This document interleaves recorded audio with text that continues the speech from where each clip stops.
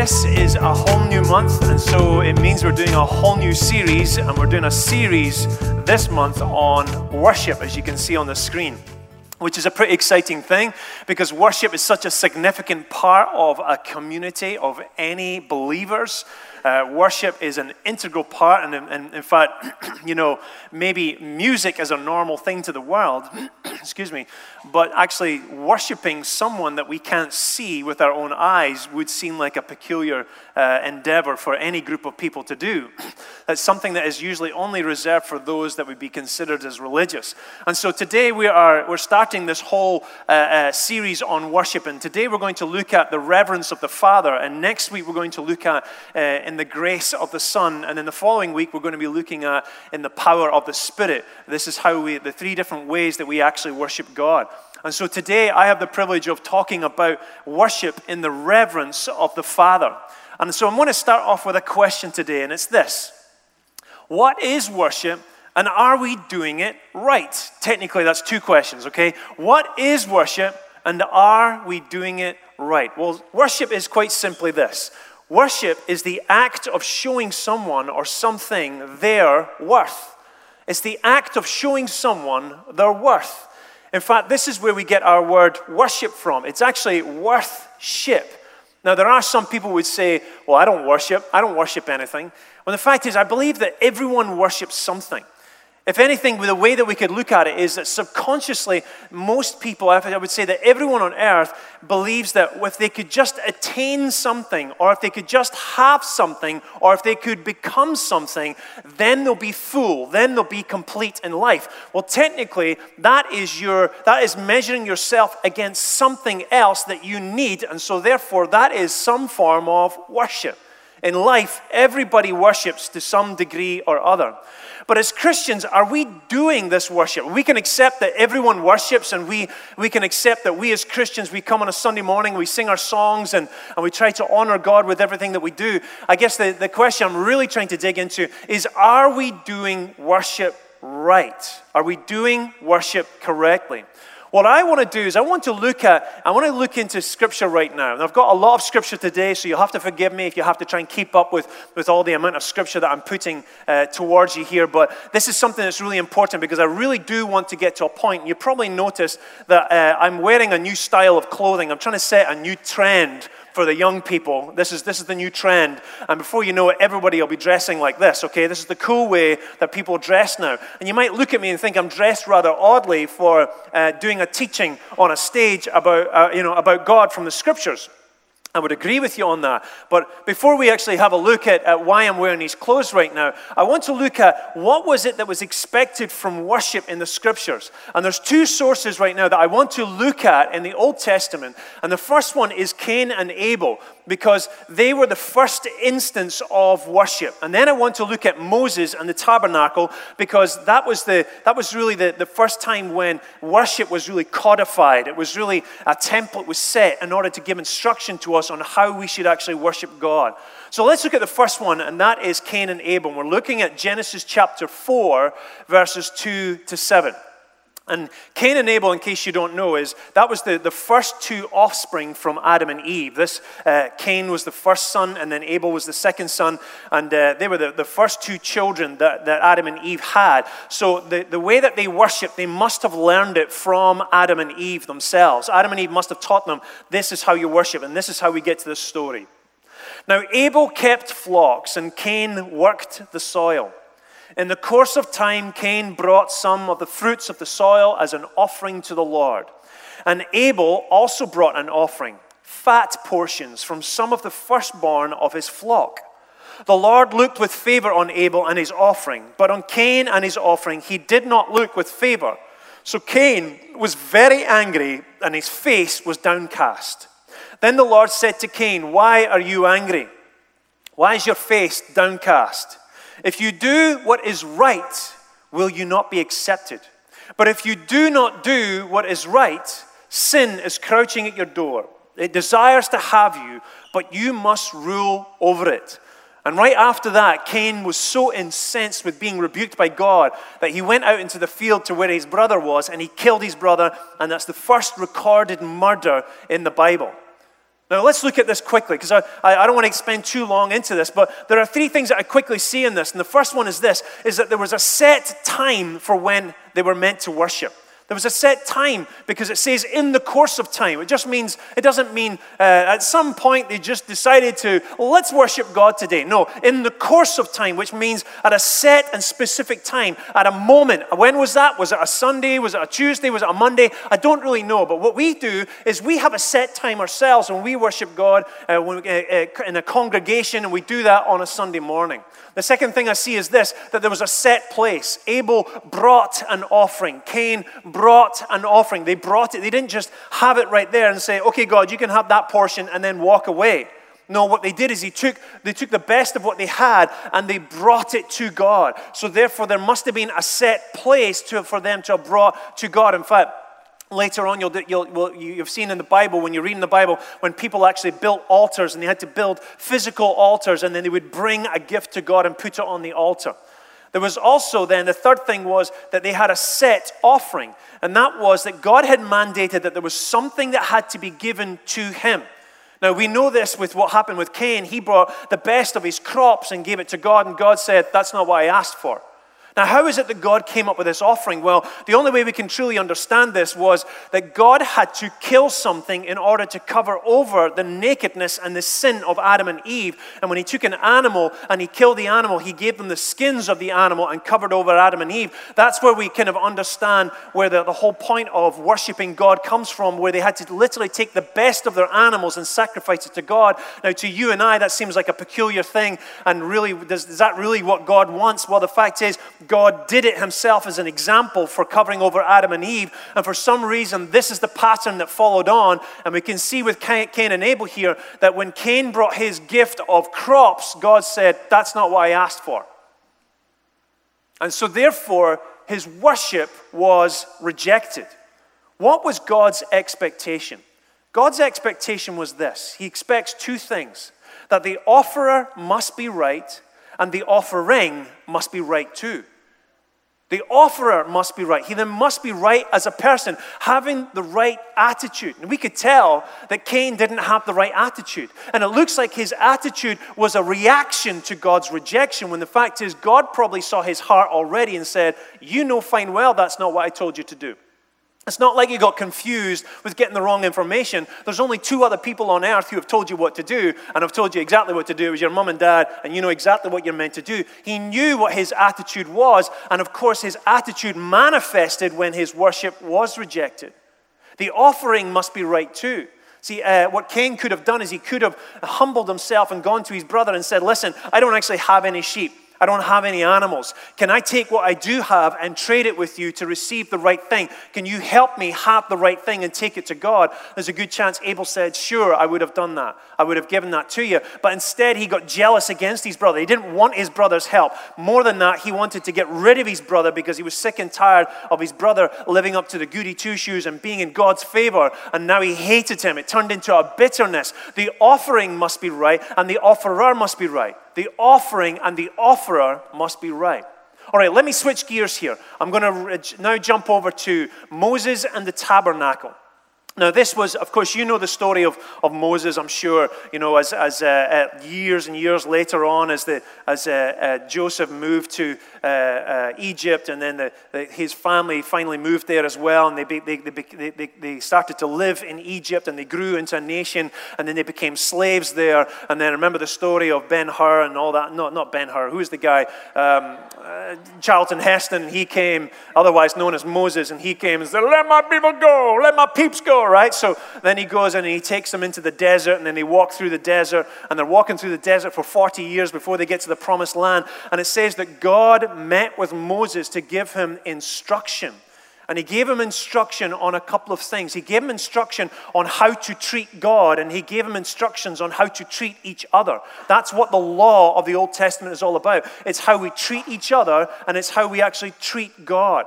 But in that amount of instruction that God gave to Moses, he gave him very specific instruction on how to worship him. There was two things that he specifically said. He said that he gave him instruction on the construction of how he was to be worshipped. That is, they gave him a construction of the holy place. And I've got a map here, and this is called the tabernacle, where they would put this kind of wall up all the way around. And right here, when they came in through the gate, they would take their sacrifice, and they would sacrifice the altar. And of course, you have a wash basin here because you had to always make sure that you were clean before you went into the Holy of Holies. And when they went into the Holy of Holies, they'd make a sacrifice. This is the holy place. And then they would go to this back place, which is the Holy of Holies, which is where God was actually meant to be. Now, to go forward maybe another several hundred years, we know the story of Herod, David, who had come up with the plans for the temple and then gave the plans to his son called Solomon. And Solomon started building this temple. And of course, we call this Herod's temple as well, where they built this massive temple as a demonstration, as an example of the instructions that God had given to Moses of how they were actually meant to worship God, okay? So it's the same layout. Now, you see that's an American football field right here. And we have this massive temple that was built in order for people to be able to come to God to worship Him. And even today, you'll see it on the news. They talk about the Temple Mount, right? There's a Temple Mount. There's a platform. You've heard of the Wailing Wall. And you've got the Jews that go to the one side and they worship God on one side. And then you've got the Muslims that come to the other side and they worship God on another side. It's very confusing, but let me get back to this. So it's basically laid out in the same way where people would come in, and this would be the outer court where they would prepare themselves and they would bring their initial sacrifice, and then they would actually go into the inner court and they would give their sacrifice, and then it would be accepted by them, and then the priest would have to go inside, which is called the Holy of Holies. And the priest was the only one that was allowed to go into the Holy of Holies to give the sacrificial lamb. So it was meant to be a perfect lamb once a year, went into the Holy of Holies, he killed the sacrificial lamb, and that was the lamb that was going to cover over all the sins of all the people of Israel. Are you following me so far? Right, okay. I'm sorry if this is a lot of information. I did say it was going to be a lot of information. Here's the good news. You listening? Here's the good news. The good news is this, that Jesus is the way to the Father, that He has opened up the way for us to go into the Holy of Holies. We know this. We as Christians, and if you don't really know what that's about, this is the reason why Jesus is called the Lamb of God. He was the one that was perfect enough to go into the Holy of Holies and to make a way for us to get in there ourselves. We no longer had to send somebody else in on our behalf and then hope that would last for a whole year, and then through all of our other sins that would happen thereafter, we'd have to come up with another sacrifice and give it to God. No, it says that Jesus was that one sacrifice. In Hebrews 9:12, it says, He did not enter by means of the blood of goats and calves, but He entered the most holy place once for all by His own blood, thus attaining eternal redemption. You see how the same pattern of Him being the sacrifice in front of our God is the same as what happened with the tabernacle and happened with Cain and Abel.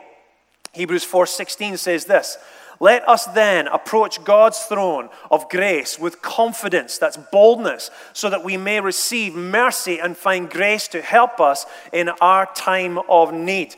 We know this is very true. We know this in our heart of hearts, that God has now made a way for us to be able to boldly approach Him ourselves. We don't have to send someone else in to do all the dirty work for us. We are able to go and approach the Father ourselves. This is why we're able to gather together every week and boldly worship God in such a way that we know that He accepts us, not because of what we've done, but because of what Christ has done.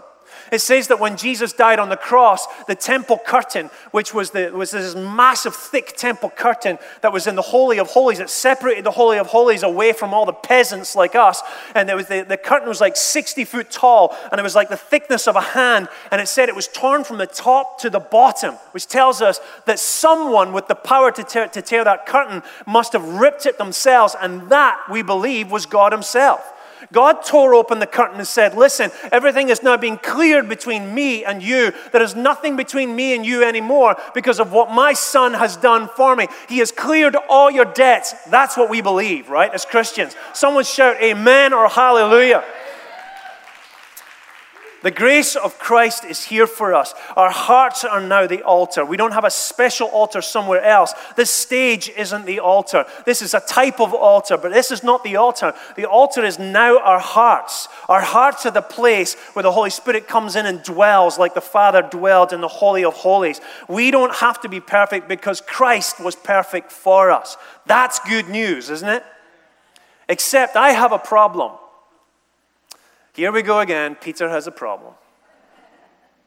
I have a problem, and it's this. I believe that the approach of God has not changed. I believe our ability to go to God has changed. The way that we can, the expectation of that I have to be perfect before God, that's changed. But the approach of God has not changed. Let me explain this. And forgive me if this maybe gets to a place where you're like, I'm not too sure about this. And if you're not, then you should check everything I say because I am not Apostle Peter. I'm just Peter, right? Check everything I say. But I believe and I wonder if we have gotten too much grace in our church. And I've seen this from church to church. This is like the in teaching right now across America in churches. And again, I'm not about to say that grace is wrong. Grace is good. The problem that I see with it is this, that grace has somehow replaced reverence to some degree. What I wonder if we have given ourselves so much grace that we've decided that it doesn't matter how we approach God. But grace doesn't replace reverence. If anything, I'm a little concerned sometimes that I wonder if worship is like a personal pick-me-up rather than what I tell God that He is worth. It's sometimes I wonder if I've just been having a difficult week this week and I feel really down and I've really struggled. I really need to get into the presence of God. And so therefore I'm going to the presence of God because of what it does for me. But if I didn't have a difficult week, then maybe I don't have to go to church. Maybe I don't have to worship God. Maybe I don't have to take the time to tell Him what His worth is.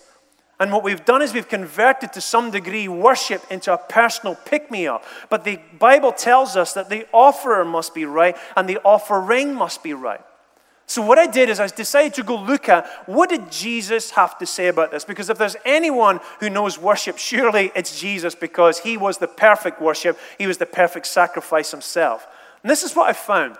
There were two things that Jesus said about approaching God, and it's this: tardiness and tidiness. Tardiness and tidiness. He told us two different parables for a very specific reason, and it was about how we approach God. Let's look at the first one. The first one is this.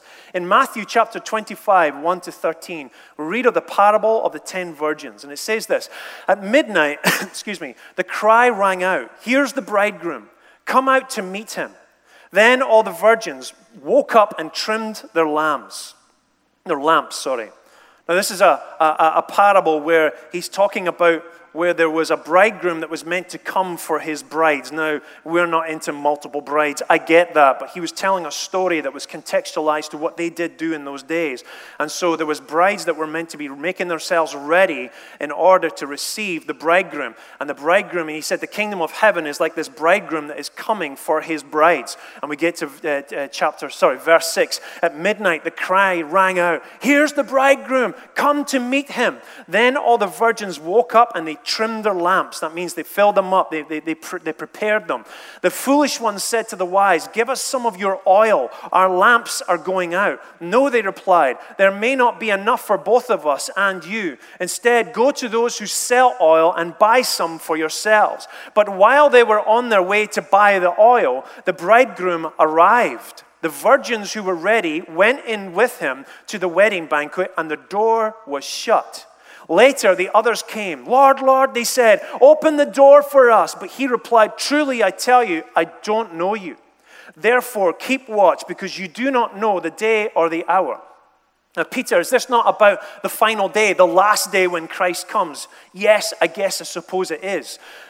But really what we're doing during the week and every day on a Sunday morning is somewhat a preparation, a practice for when Christ does return. Now maybe we can look at this and go, but this is the virgins that were ready. That's the ones that are saved, as opposed to the ones who weren't ready. Those are the ones that are not saved. They're not even following Christ. They were already waiting for Christ to come. They were waiting for the bridegroom to come. They were the betrothed. They were the ones who had given themselves to the bridegroom. That's those who still count themselves as Christians. Now, let me make this point. As much as this point of being ready on time, I believe is so important, I'm not about to mandate that the church, we're about to take a roster of what time you came to church on Sunday morning, right? That's not what we're about to do. The church is not in the position where we have to hand out the judgments of God. We're in the position where we actually have to convey the grace of God. God will take care of all the judgments himself. Just as the other virgins didn't sit there and went, you're in trouble now, girl, because you don't have your oil. Who the heck are you? They just said, listen, I've got what I've got for me. I can't do it for you. You need to go get your stuff for yourself. You better run and get yourself ready. That's what the church is meant to do, to encourage each other to say, make yourself ready for the coming of the bridegroom. This wasn't just about that they weren't ready and they weren't dressed right. This was about that they weren't ready on time. Hello? Yes. And I wonder if sometimes when we're approaching God, we do it on our own time. Sometimes I wonder if we even come to church and we haven't made the preparation the night before or the night before in order to be ready for Sunday morning. We wake up on Sunday morning and go, I guess I should go to church. Maybe I should get the kids ready. Maybe I should decide what I should wear this morning. But we've not actually taken the time to make ourselves ready for God. And that's why we're capable and we're actually okay with turning up late to church. That's why we're okay with going, well, that will do with what I wear, and that will do with my attitude, and that will do. This will be good enough for God. But in my opinion, you're working under the operation of the grace of Christ, but you're not making yourself ready for the best of Christ. You're not making yourself ready for giving your best to the Father. Being on time, I believe, matters. And I'm not here to go, look at you're late. It's not my job. It's up to you. But you have to ask yourself the question, are you making yourself ready the night before? Because what you consume into yourself sticks to you the next day, and then that's what's in your mind, that's what's in your heart, that's what's on your body, that's what's in your stomach, and what you bring to church on a Sunday morning is affected by how you readied yourself the night before. Hello? This is important. I didn't tell this story. Jesus told this story. That tardiness makes a difference to our approach to God. My dad used to always say, if you're on time, you're late. It's better that you should be ready before. So if anything happens, like you do run out of oil, you're always going to be ready. Listen, the psalmist said this, I will enter his gates with thanksgiving in my heart. Your worship is not meant to start at 10:30 in the morning. It's not meant to start, or 11. It's not meant to start at 9:30. It should start the night before. That's what it does, what it takes in order to approach God. Here's the other example that Jesus gave us this. He gave us the example of tardiness, but he also gave us the example of tidiness. And he gives this story about this man who was a king. And he had a wedding that he had for his son. And Jesus telling the story, he said, go out and get the guests that I've invited. He took his servants, he said, tell my guests to come. And one by one they said, listen, I'm sorry, I don't have the time. I've got a job. I've got a new bride and I need to attend to her, so I can't come to your son's wedding. And the other one went, no, I'm really sorry. I've got a job I've got to fix on my house. And Home Depot has got the things that I need. So I need to go there to Home Depot and get the stuff that I need to work on my house this morning. Someone else said, hey, I've got a new donkey. I need to try it out. It's called a Lamborghini. And I need to contest this thing out, right? And so he said this in verse 8. He says, then he said to his servants, the wedding banquet is ready, but those I invited did not deserve to come. So go to the street corners and invite to the banquet anyone you find.